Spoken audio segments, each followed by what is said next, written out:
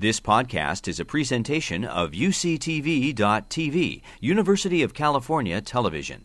Like what you learn? Help others discover UCTV podcasts by leaving a comment or rating in iTunes. We've nothing to disclose. I'm just going to roll through the first few slides. Why is someone even referred to a psychiatrist?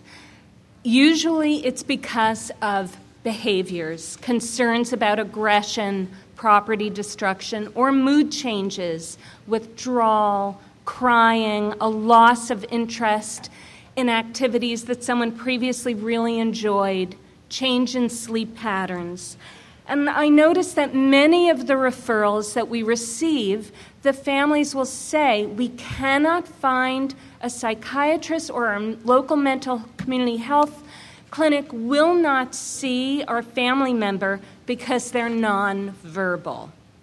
And I realize that doesn't make sense. I mean, would a pediatrician ever say, I won't see your infant, he's nonverbal? Would a neurologist say to someone, well, you had a stroke, you're aphasic, you can't speak, forget it, I really can't see you? That doesn't make any sense. And so as mental health workers, of course we can evaluate people whether or not they can communicate through spoken language.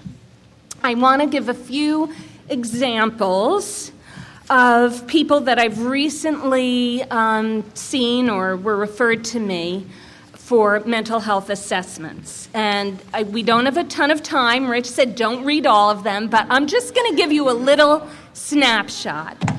AC is a 16-year-old nonverbal teenager with autism, intellectual disability, ADHD, long history of aggression, impulsivity, hyperactivity, with a recent dramatic, off-the-charts escalation in violence, necessitating 2-to-1 staffing at school and at home. HC, a 36-year-old man, very limited verbal skills, Down syndrome, intellectual disability, previously nonviolent, very active participant in his adult day program. Now he's attacked his mother, eloped from his adult day program, ran into traffic. He's been suspended from his program. He's moving furniture around the house, blocking people from leaving or entering, like the living room or wherever the family's gathered. SD, a 42-year-old woman, Down syndrome, limited verbal skills, picking up forks, threatening to stab her housemate whenever their longtime caregiver of 13 years turns her back. And she's also not able to follow directions. She's repeating questions, and she can't do chores that she used to do and enjoy. AE, a 14-year-old verbal boy with autism, ADHD, who became wildly aggressive and agitated when treated with stimulants, SSRIs. He's increasingly violent to himself and his mom and sister. He's picked up knives, held them to his throat, and threatened to stab himself. I'm going to just skip the other two. Straightforward, right? Yeah, we can do this. And join me in Ukiah on Thursday where I see 8 people just like this in a typical clinic. So welcome to the Regional Center. So where to begin? Well, first of all, remember, when we do an assessment of someone who's verbal or nonverbal, it's the same assessment. A person is a person. The difference is if someone is nonverbal, we do rely more heavily on a family member, a care provider. We need more collateral information. We all already know this, but just because someone's nonverbal doesn't mean they don't understand us. And of course, we have to be open to alternative ways of communicating. Sometimes people are typing or writing or whispering to a loved one or care provider. Even if they're not going to verbally speak to me, they are communicating in some way.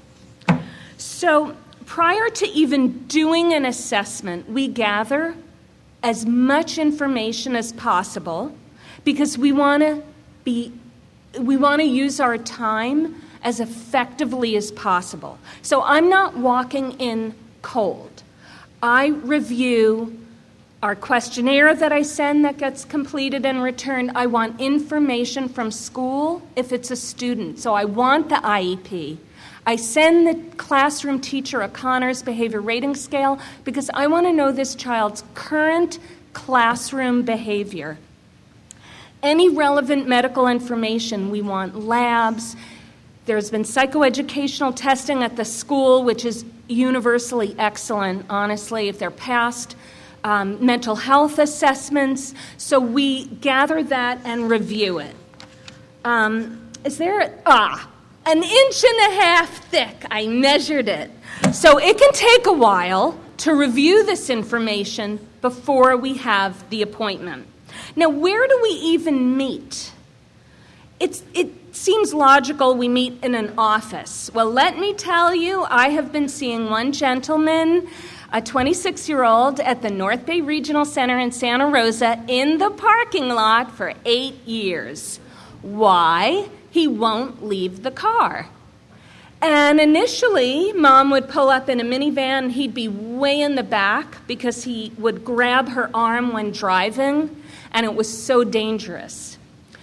Over the past 8 years, I'm happy to say, with gaining trust from Mom, he re-entered school, ABA therapy, and over the years now she pulls up in a pickup truck, and he's sitting next to her, and he leans across and reaches his hand out the window, and we hold hands during our appointments.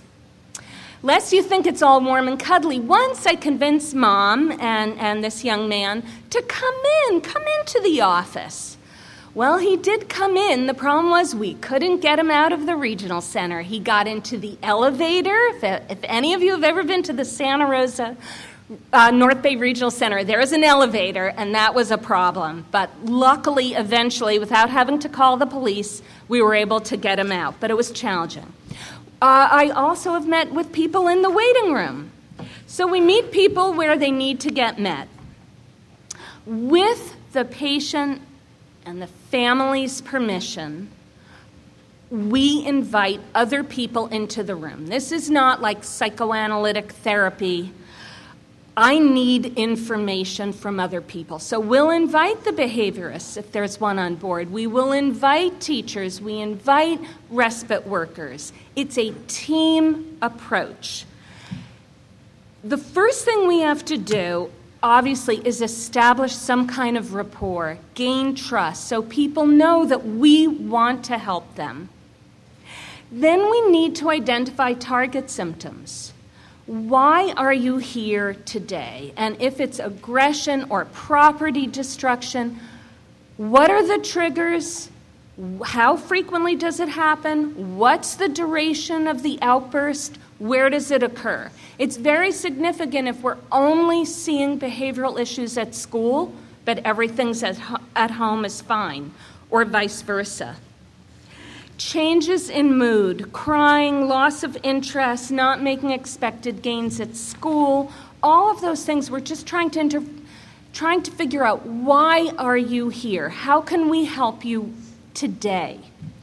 Very important to review past psychiatric history in depth. So we want to know, have there been past treatments? And if so, what were they? I saw a kid just the other day, actually the boy with that big stack of papers, who had had chelation therapy, which is, as we just learned, very dangerous among many other treatments. But we want to know what was tried, what didn't work.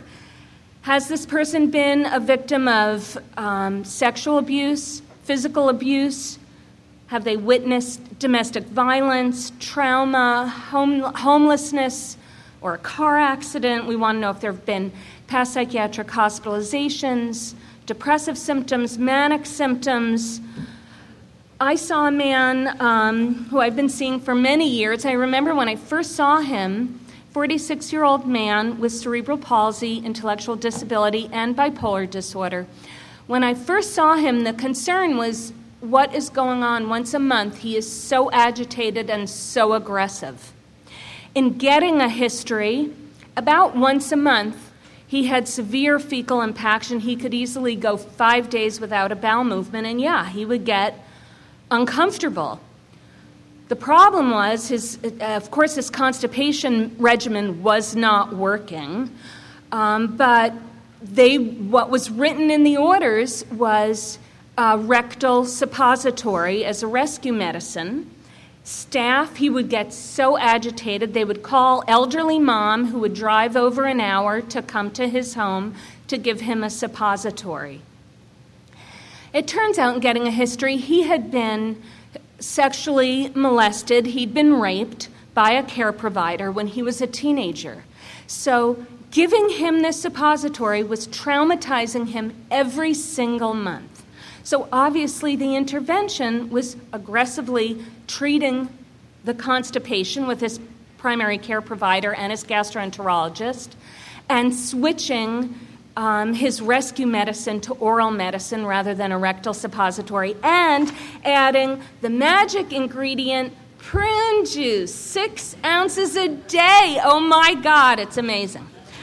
Medical history, really important, and people, sometimes get a little confused. Aren't you a psychiatrist? Why are you asking so much medical information? Well, as you know, so many of our folks cannot tell us if they're in pain or are hyposensitive to pain. They have this very high pain tolerance. So if they're expressing pain, it's completely out of control. So we do get a neurohistory, a GI history, GU, sleep, dental, substance abuse. I want to give a little example about GI history. I saw a boy, 7-year-old, in Eureka at the regional center office, who was on one of those safety harnesses, let's just say leash. Absolutely wild. If he was not on that safety harness, I don't know what would have happened. Not making any gains academically at school, not toilet trained, such involved, excellent parents, excellent special education, ABA therapy, not making any gains, and agitated, irritable, aggressive. He also engaged in pica. So he was one of those boys where, the shopping carts, he would lick and put his mouth on it. Eat things from the ground, pull things out of the garbage and eat them. And in asking a GI history, because when I see people with pica, I do ask about GI stuff. This boy had loose stools all day long, week in, month out. And it was really difficult because he's not toilet trained. So at school and at home, they were dealing with diarrhea chronically. I asked the pediatrician, please do a stool culture. It took 3 months to get it, but when it was finally done, it was positive for Campylobacter and enteropathic E. coli. They treated the boy, and the diarrhea went away, and his behavior got better. He's still autistic and intellectually delayed, but at least the family was not dealing with that on top of everything else. We just heard such an amazing presentation from Dr. Wong. I've learned so much from Alan Wong. Thank you, Alan. I saw a boy also in Eureka. He was, I think I mentioned him before, 14, teenager, so aggressive and so agitated. He was so agitated and aggressive that despite having 2 behavioral aides, I could not see him in an office. I saw him just off the waiting room. There's a big, a conference room with glass walls and a door. He was constantly pacing back and forth, banging his head against the wall, grabbing objects and throwing them. It was mayhem in that room. Dad, very dejected, very depressed, just sitting overwhelmed. Mom, a nurse, had left the family, the marriage. Dad was on his own, worked at PG&E. And every question I would ask Dad, he would say, I don't know. Mom would know that. I don't know. Meanwhile, there's a tornado going on. At one moment in this assessment, the boy came over to Dad and grabbed Dad's hand and stuck Dad's finger in the back of the boy's mouth. And honestly, time stood still. I just thought, he's going to bite Dad's finger off right in front of my eyes. Is there someone in Eureka that can put a finger back on? It was just absolutely horrifying. Dad is making no expression. It was like this, while this out-of-control boy sticks his finger in his mouth.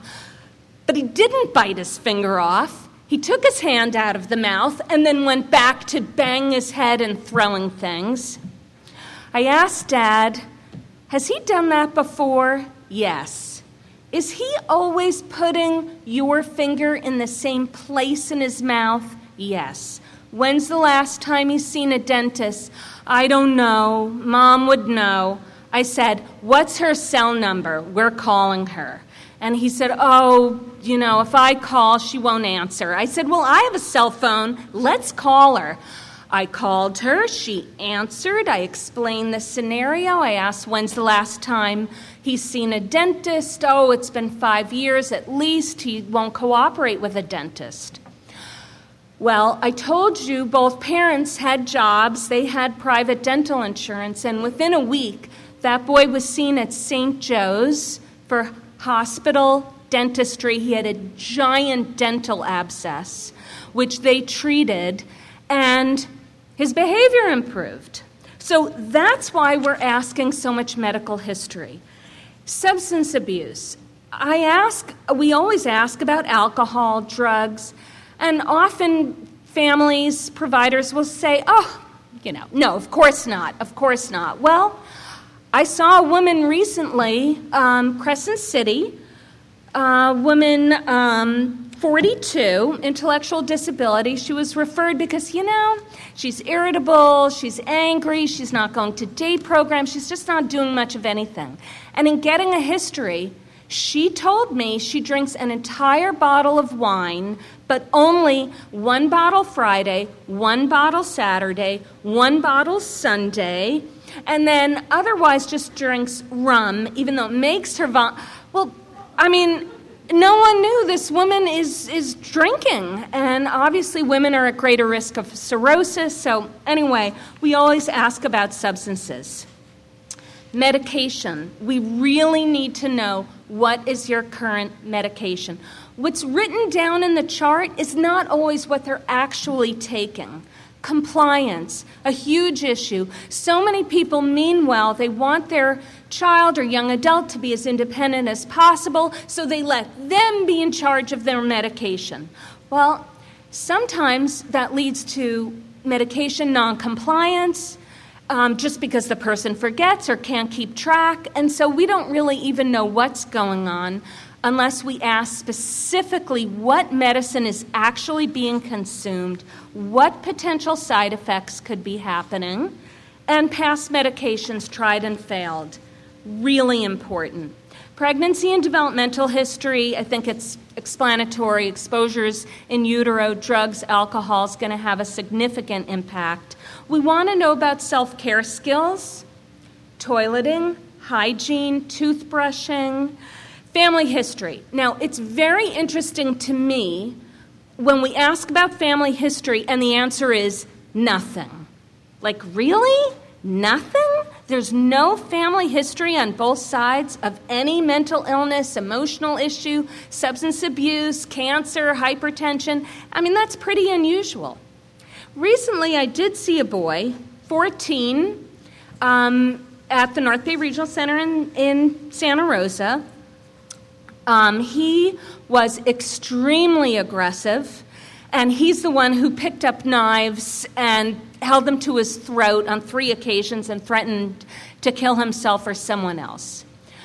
Well, Mom had told me there was absolutely no family history. And getting a little more family history, or at least trying to gain some trust, I asked her, is there anyone else who has anger or temper issues in the family? And she proceeded to tell me that she was recently divorced, that during pregnancy, right after the marriage, she experienced domestic violence. It went on during her pregnancy, and both kids had witnessed domestic violence and were the victims of physical abuse. So this boy had a lot of modeling for aggression. She also told me, well, it turns out my brother, he used to use drugs. And they say, he's in Saudi Arabia, so I don't know everything about the name of his illness or his medicines. They say it's because he did drugs, but he hears voices, he's extremely aggressive. The medicines help, but about every month or every couple months, he doesn't sleep, he talks nonstop, and he gets super, super aggressive.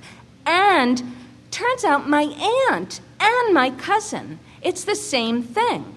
But they told my aunt it's because she was abused by her husband. That's why she behaves this way.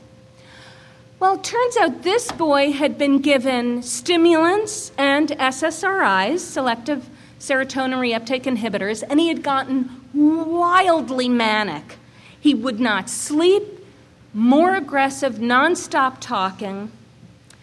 So it turns out by getting the family history of what sounds like bipolar disorder, it really helps us guide what kind of treatment intervention or medications. And when I asked her, well, have you ever told his treating psychiatrist, because I was a second opinion, they had Kaiser, about your family history, she said, no one's really ever asked, and the appointments are so rushed.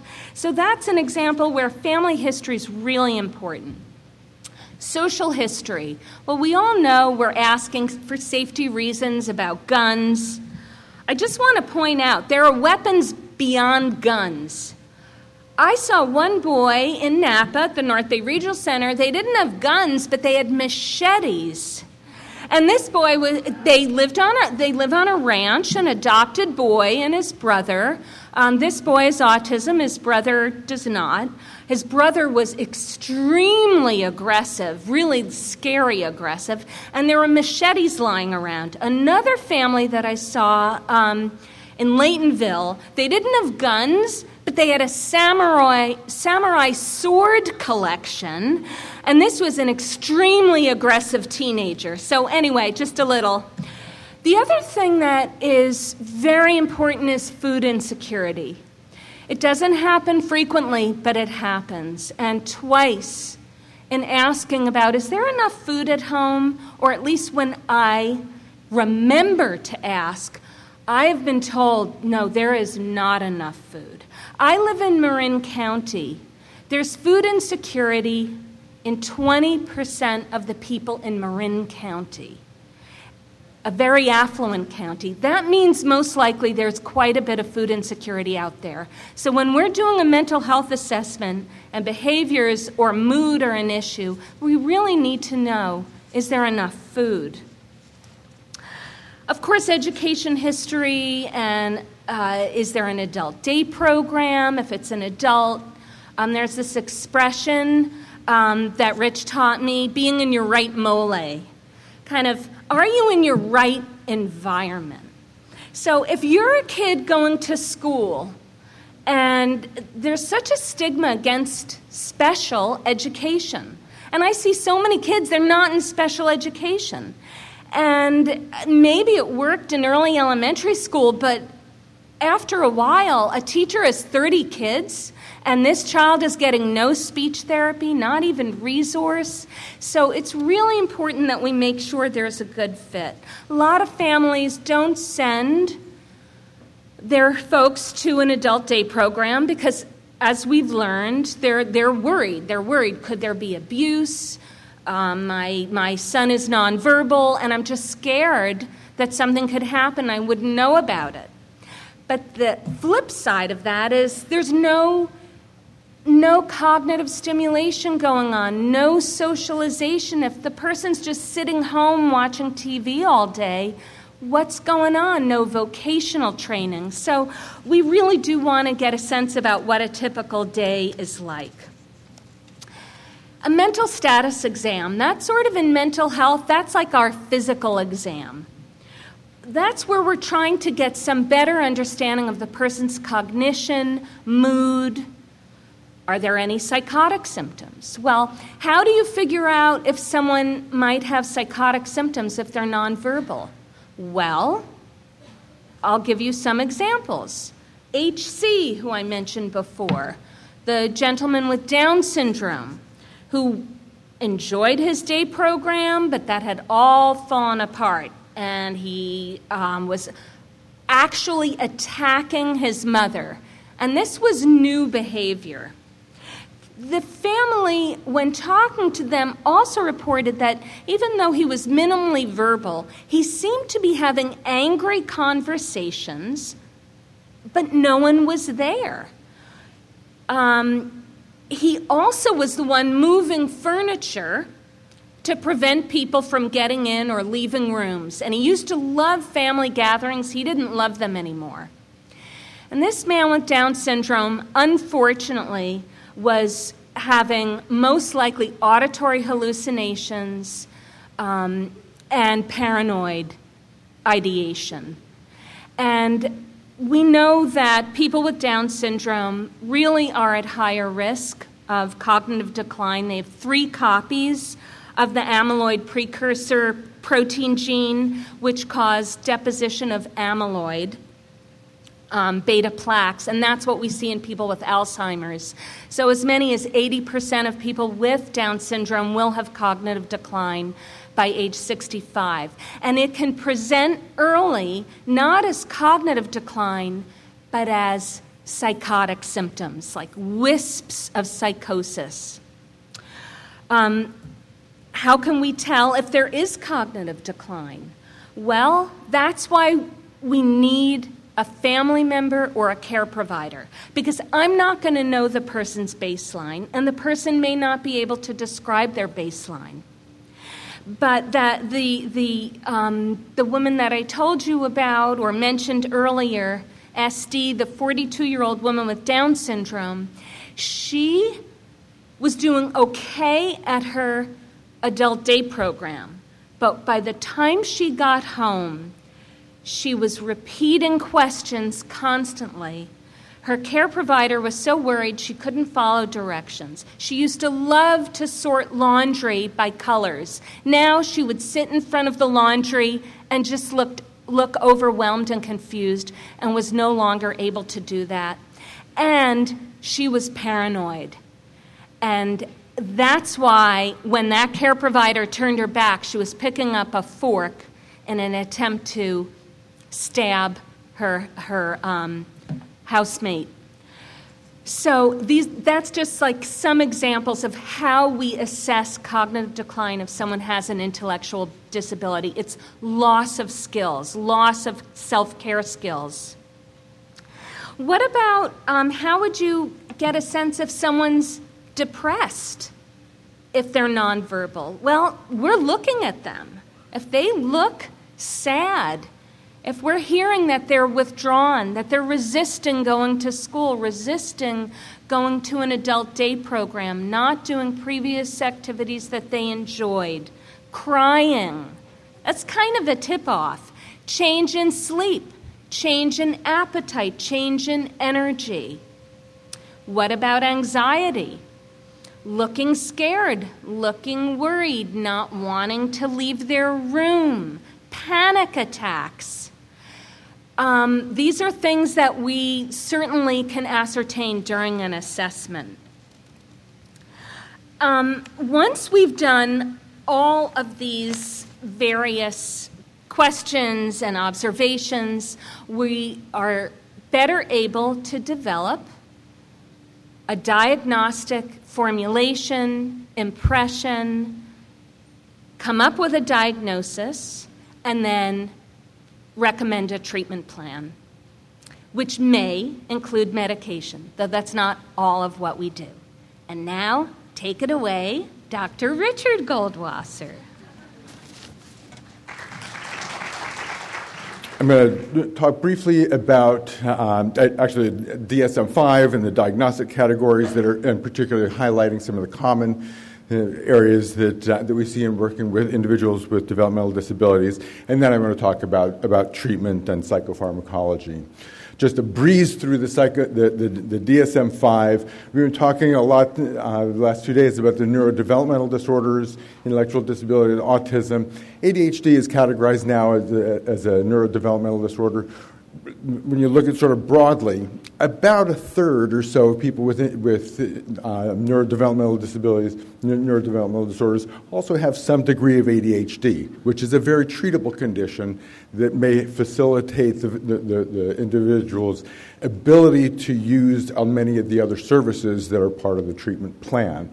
Motor disorders, the stereotypic movement disorders, those include things like people with the head banging or the self-injurious behaviors, tic disorders. The other neurodevelopmental disorders would include things like fetal alcohol syndrome.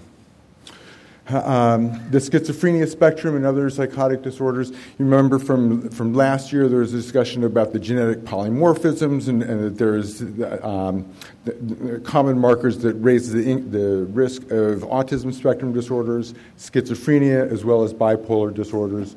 And as Susan said in her cases described, there is a higher frequency of mood disorders, particularly bipolar disorder, in individuals with developmental disabilities.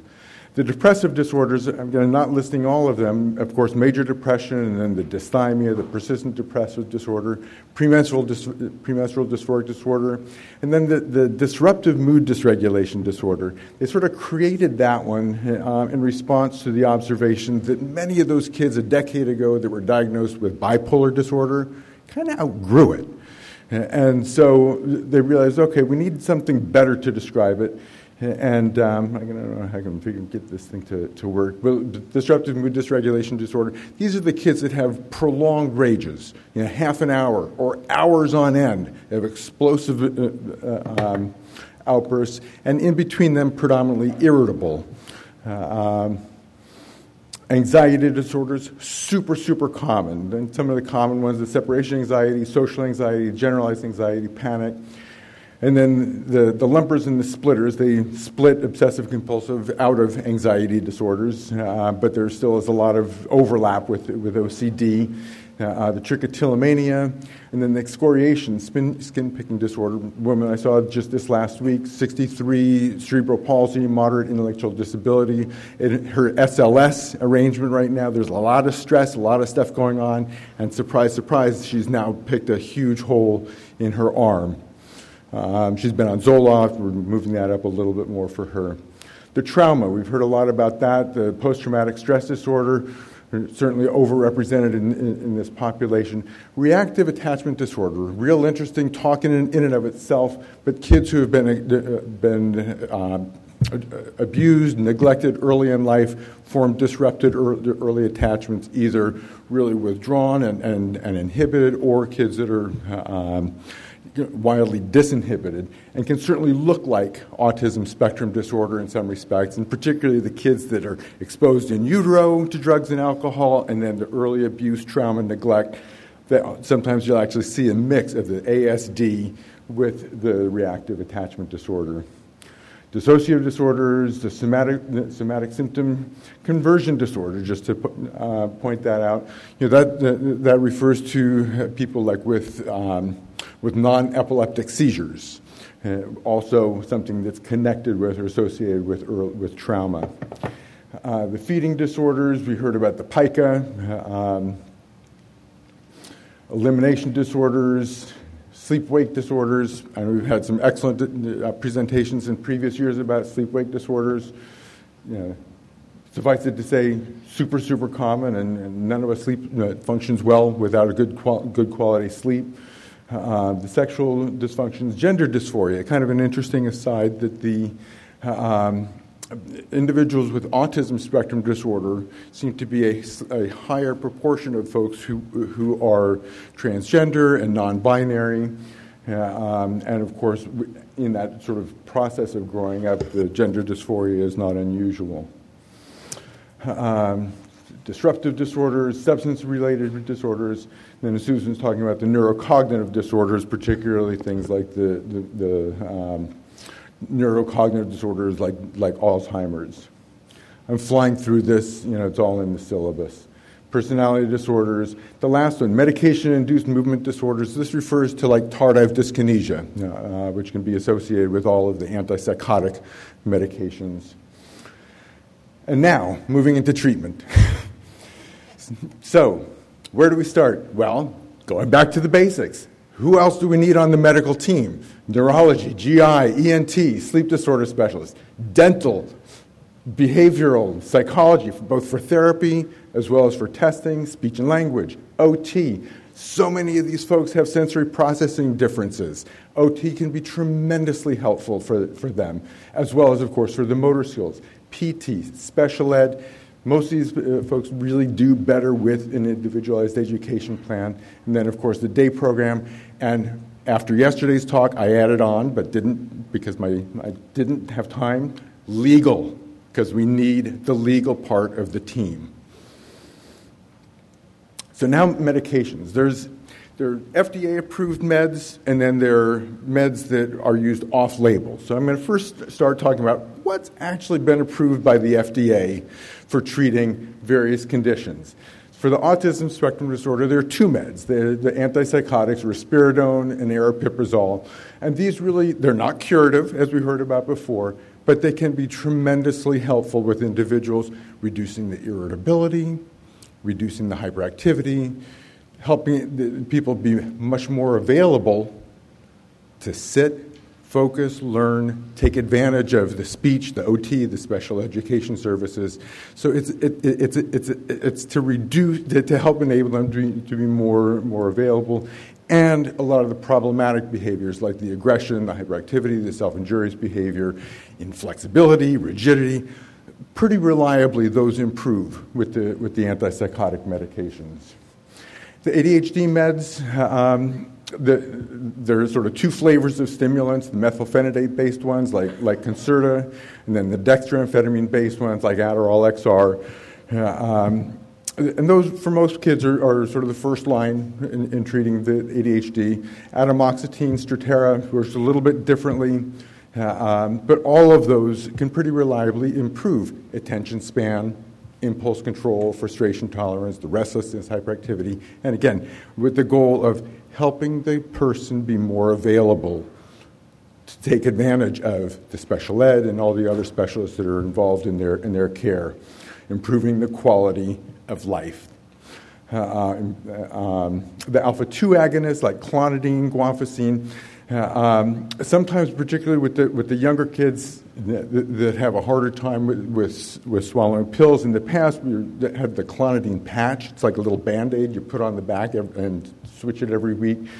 One of the most dramatic kids, probably the youngest kid I ever treated, 2.5-year-old girl, looked severely autistic, just a complete whirling dervish. Gave her a clonidine patch. They say don't cut it. We cut it into a quarter, put it on. Transformation. The girl was able to sit. She was able to work with a speech and language therapist. 5 years later, she looked almost indistinguishable from other kids. So you treat the ADHD, and you never know what you're going to get, and it can be really dramatic. Depression. The SSRIs now 25 years old, 30 years old, and still pretty much the first line for treating depression. You recognize the name, Prozac, Zoloft, Lexapro. The SNRIs also real helpful. The mirtazapine, I'll come back to that later, but and then trazodone, real good for sleep, but kind of sedating for most people, too sedating to take it as a primary antidepressant. Bupropion, Wellbutrin, not one that you're going to use in people who have a history of seizures, but certainly an effective antidepressant med. For anxiety, we have the SSRIs again, the SNRIs, and then a few others sort of thrown in, the antipsychotic quetiapine or Seroquel, Buspirone, real old medication, real good with generalized anxiety disorder, but not helpful with depression. And then the benzodiazepines, which we try not to use those, but every now and then you do find folks where they do make a difference, and because of tolerance, you may ultimately need to periodically adjust the dose upward. So mood stabilizers, we heard about bipolar disorder. There are sort of three different categories of mood stabilizers that are used with bipolar disorder. The oldest is lithium. Kind of fell out of favor for a while as the anti-epileptics and the antipsychotics became more and more in vogue. That said, it certainly is experiencing a resurgence. For many people, it really is the gold standard with really good mood stabilization as well as strong antidepressant effects. And with bipolar disorder, probably has the best literature behind it for preventing suicide. The anti-epileptics, valproic acid, carbamazepine, lamotrigine, real good, real clean, real favorable side effect profile, but it takes 2 or 3 months to be effective. And so what often we'll do is stabilize with something else and then over time maybe transition over to lamotrigine. And certainly if people have epilepsy, really try to partner with neurology so that we're using one medication rather than two as much as possible. The antipsychotics, you'll see some of the familiar names in there, the aripiprazole or Abilify, risperidone, Risperdal, probably the two most commonly used. The newer ones, like Latuda, metabolically cleaner, much less risk of the hypercholesterolemia, hypertriglyceridemia, diabetes, and much less risk of weight gain. So this is an area of modest progress with the development of new medications, but certainly not fabulous yet.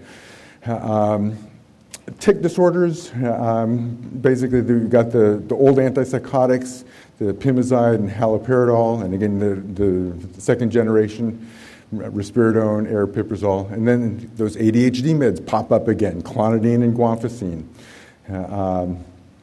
For enuresis, old standby from even before the SSRIs, imipramine was one of the tricyclic antidepressants, and it's still used for nocturnal enuresis as well as encopresis. And then desmopressin, the synthetic DDAVP. And now let's move into the off-label use. We heard earlier today about how a large percentage of these medications are used without a pure psychiatric diagnosis. Why is that? Well, it's because people often don't fit neatly in a diagnostic category, or they may have a smattering of an anxiety disorder, some ASD, some ADHD, kind of a family history of mood lability with the first line ADHD or SSRI meds, and so it gets messy.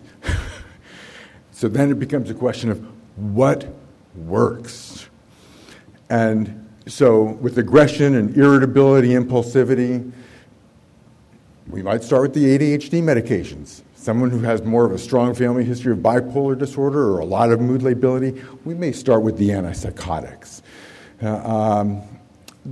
Someone where the impulsivity is not so much of an issue, but the aggression, irritability, the anti-epileptics or lithium. The beta blockers can be good with the impulse control, not so much with the mood lability. And then prazosin, real interesting medication. It's an old antihypertensive medication. Works a little bit differently than clonidine and guanfacine. This is the one that seems to be the most helpful in PTSD for suppressing nightmares and for during the day, also helping with intrusive thoughts, intrusive memories, and generally reducing the noradrenergic load. Finally, amantadine, kind of an old medication used for the flu. That has kind of a little bit of sort of weak ADHD kind of benefits. And for people who can't tolerate a lot of the other things, it certainly can still be a go-to option. Other off-label use for self-injurious behaviors, the antipsychotics, the anti-epileptics, Those blood pressure meds come back again. And then naltrexone, which you probably read about, with the opiate crisis. Naltrexone is the acute antidote for people who overdose on the opiates. And it does have some old applications with self-injurious behaviors, and every now and then we still use it. Sleep, huge issue. Suffice it to say, we want people to get a good night's sleep, and we'll do anything that we can to facilitate that. Pediatricians use a lot of clonidine. We also use trazodone, mirtazapine. The main difference between the trazodone and mirtazapine is that the mirtazapine also tends to increase the appetite. So if you got a kid on a stimulant and their sleep is worse and their appetite is worse, mirtazapine is like a wonder drug. And it's also good with anxiety and depression. And these are old. All of these are old, available generically. Gabapentin, helpful both with sleep initiation and also if there's some degree of restless leg syndrome.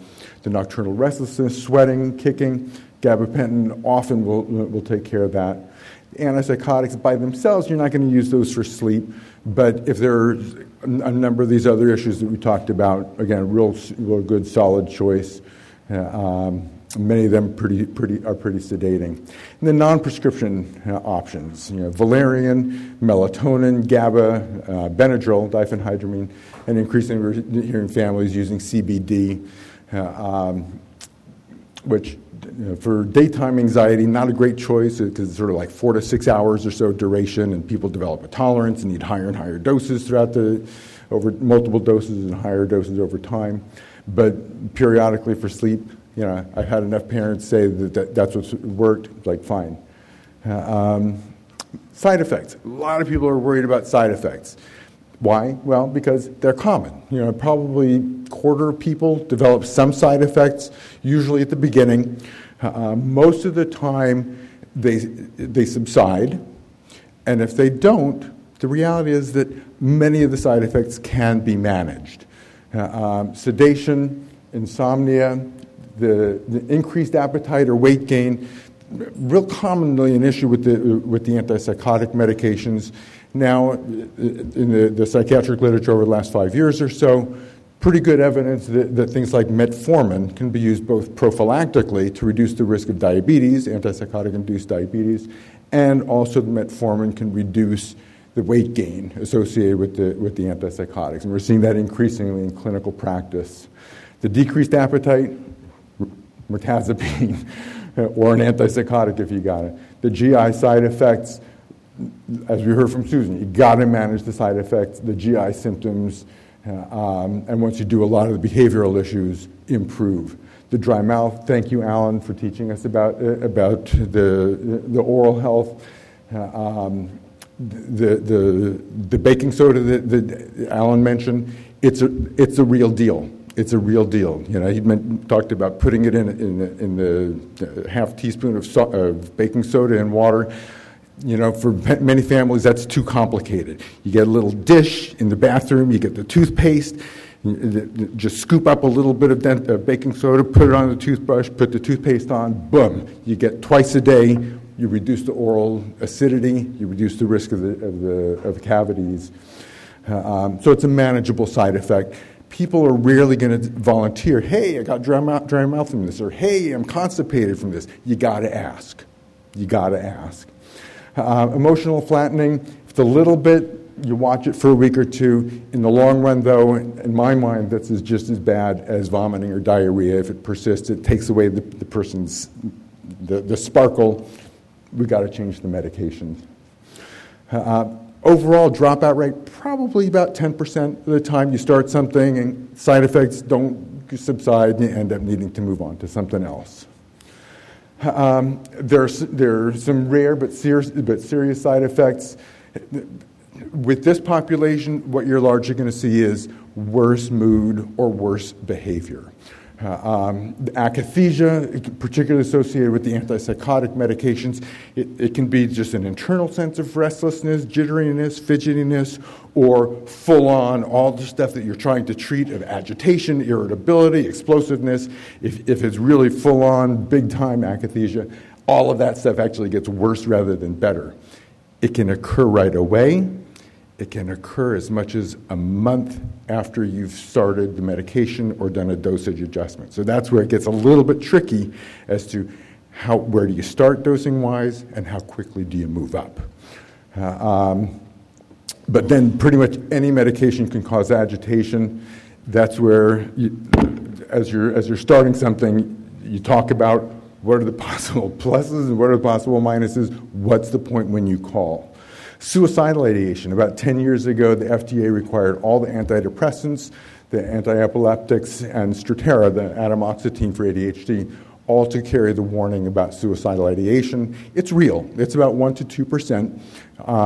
If it's going to occur, it's generally in the first month or two, and or after a dosage adjustment. And if it occurs, you stop it, and with the exception of like Prozac that has a really long half-life, usually within a couple days the medication washes out and it subsides.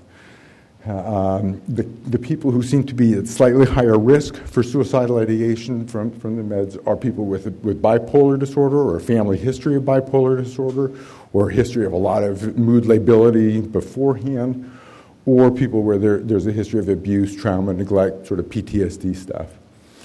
Cardiovascular, tend to try to check blood pressure, monitor blood pressure, heart rate, and then the tardive dyskinesia with the antipsychotic medications. There are a couple new medications out to manage tardive dyskinesia.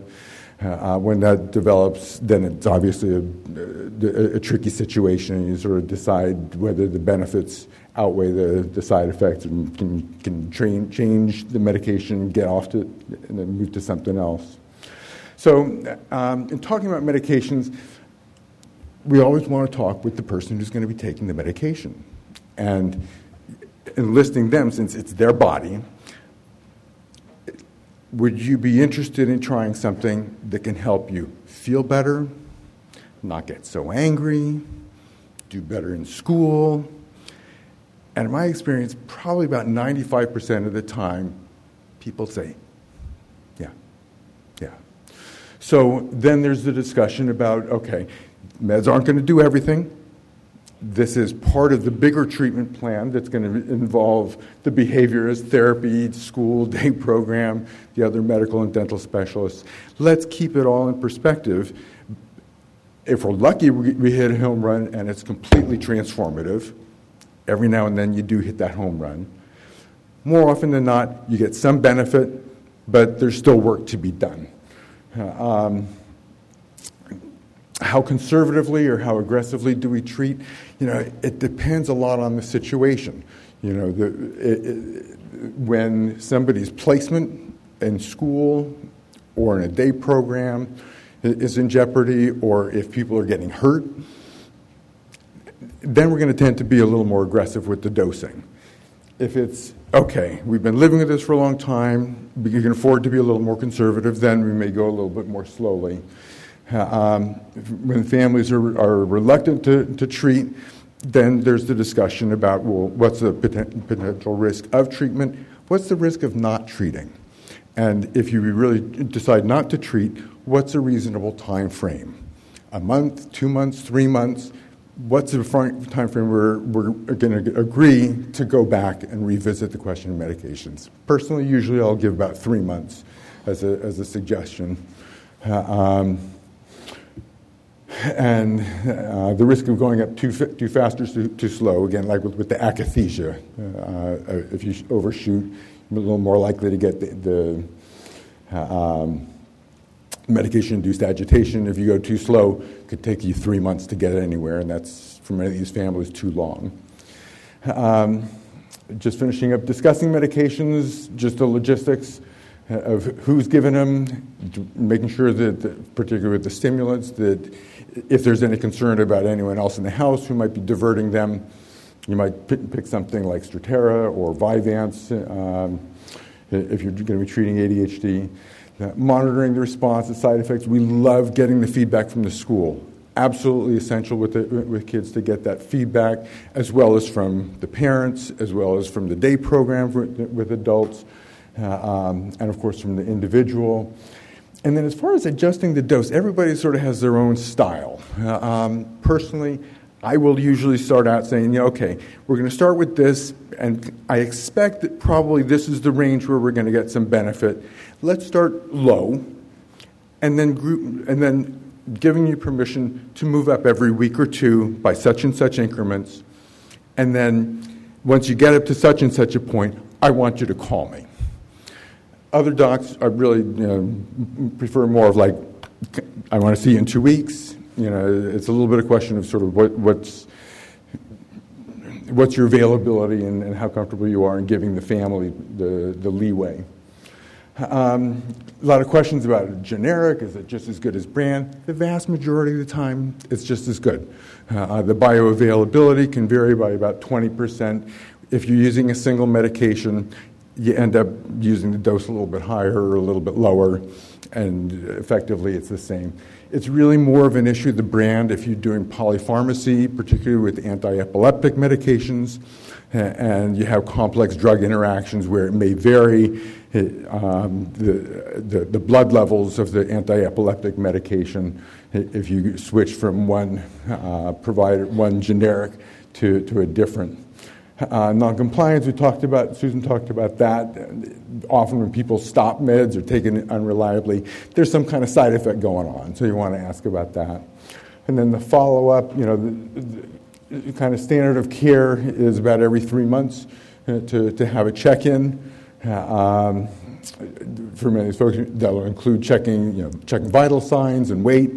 And then with the labs, particularly with the antipsychotics and several of the anti-epileptic medications and lithium, about every 6 to 12 months to do the routine lab work with that. Polypharmacy, we try to avoid it, but particularly with individuals with complex medical and psychiatric needs, it's not unusual. In case of doubt, call a pharmacist. Pharmacists are also part of the team. There are other applications like Hippocrates that you can also use, and they'll give you a ballpark indication of what kind of interactions do you need to be concerned about. Pharmacogenomic testing. This is sort of like the 23andMe of psychopharmacology. GeneSight and Genomind offer this kind of testing. It's just a swab from the cells inside your cheek.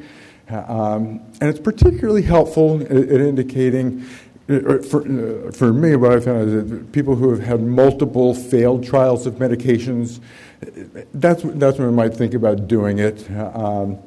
And essentially it's going to tell you, are you genetically prone to be a rapid metabolizer of the medication, a slower metabolizer, in which case you're going to be more sensitive, or typical metabolizer of the medications. And they have a whole panel of different families of meds that they'll assess. And the good news is that both Medi-Cal as well as Medicare will now pay for the pharmacogenomic testing. In conclusion, psychiatric conditions are common in this population. One of the recent studies suggested that at least a third of people have some comorbid psychiatric condition. Treatment involves a team, a whole person approach, and the medications can be a safe and effective part of a comprehensive treatment plan. And there are email addresses. Feel free to contact us if you have any questions. And thank you very much. You've been listening to a podcast by University of California Television. For more information about this program or UCTV, visit us online at uctv.tv.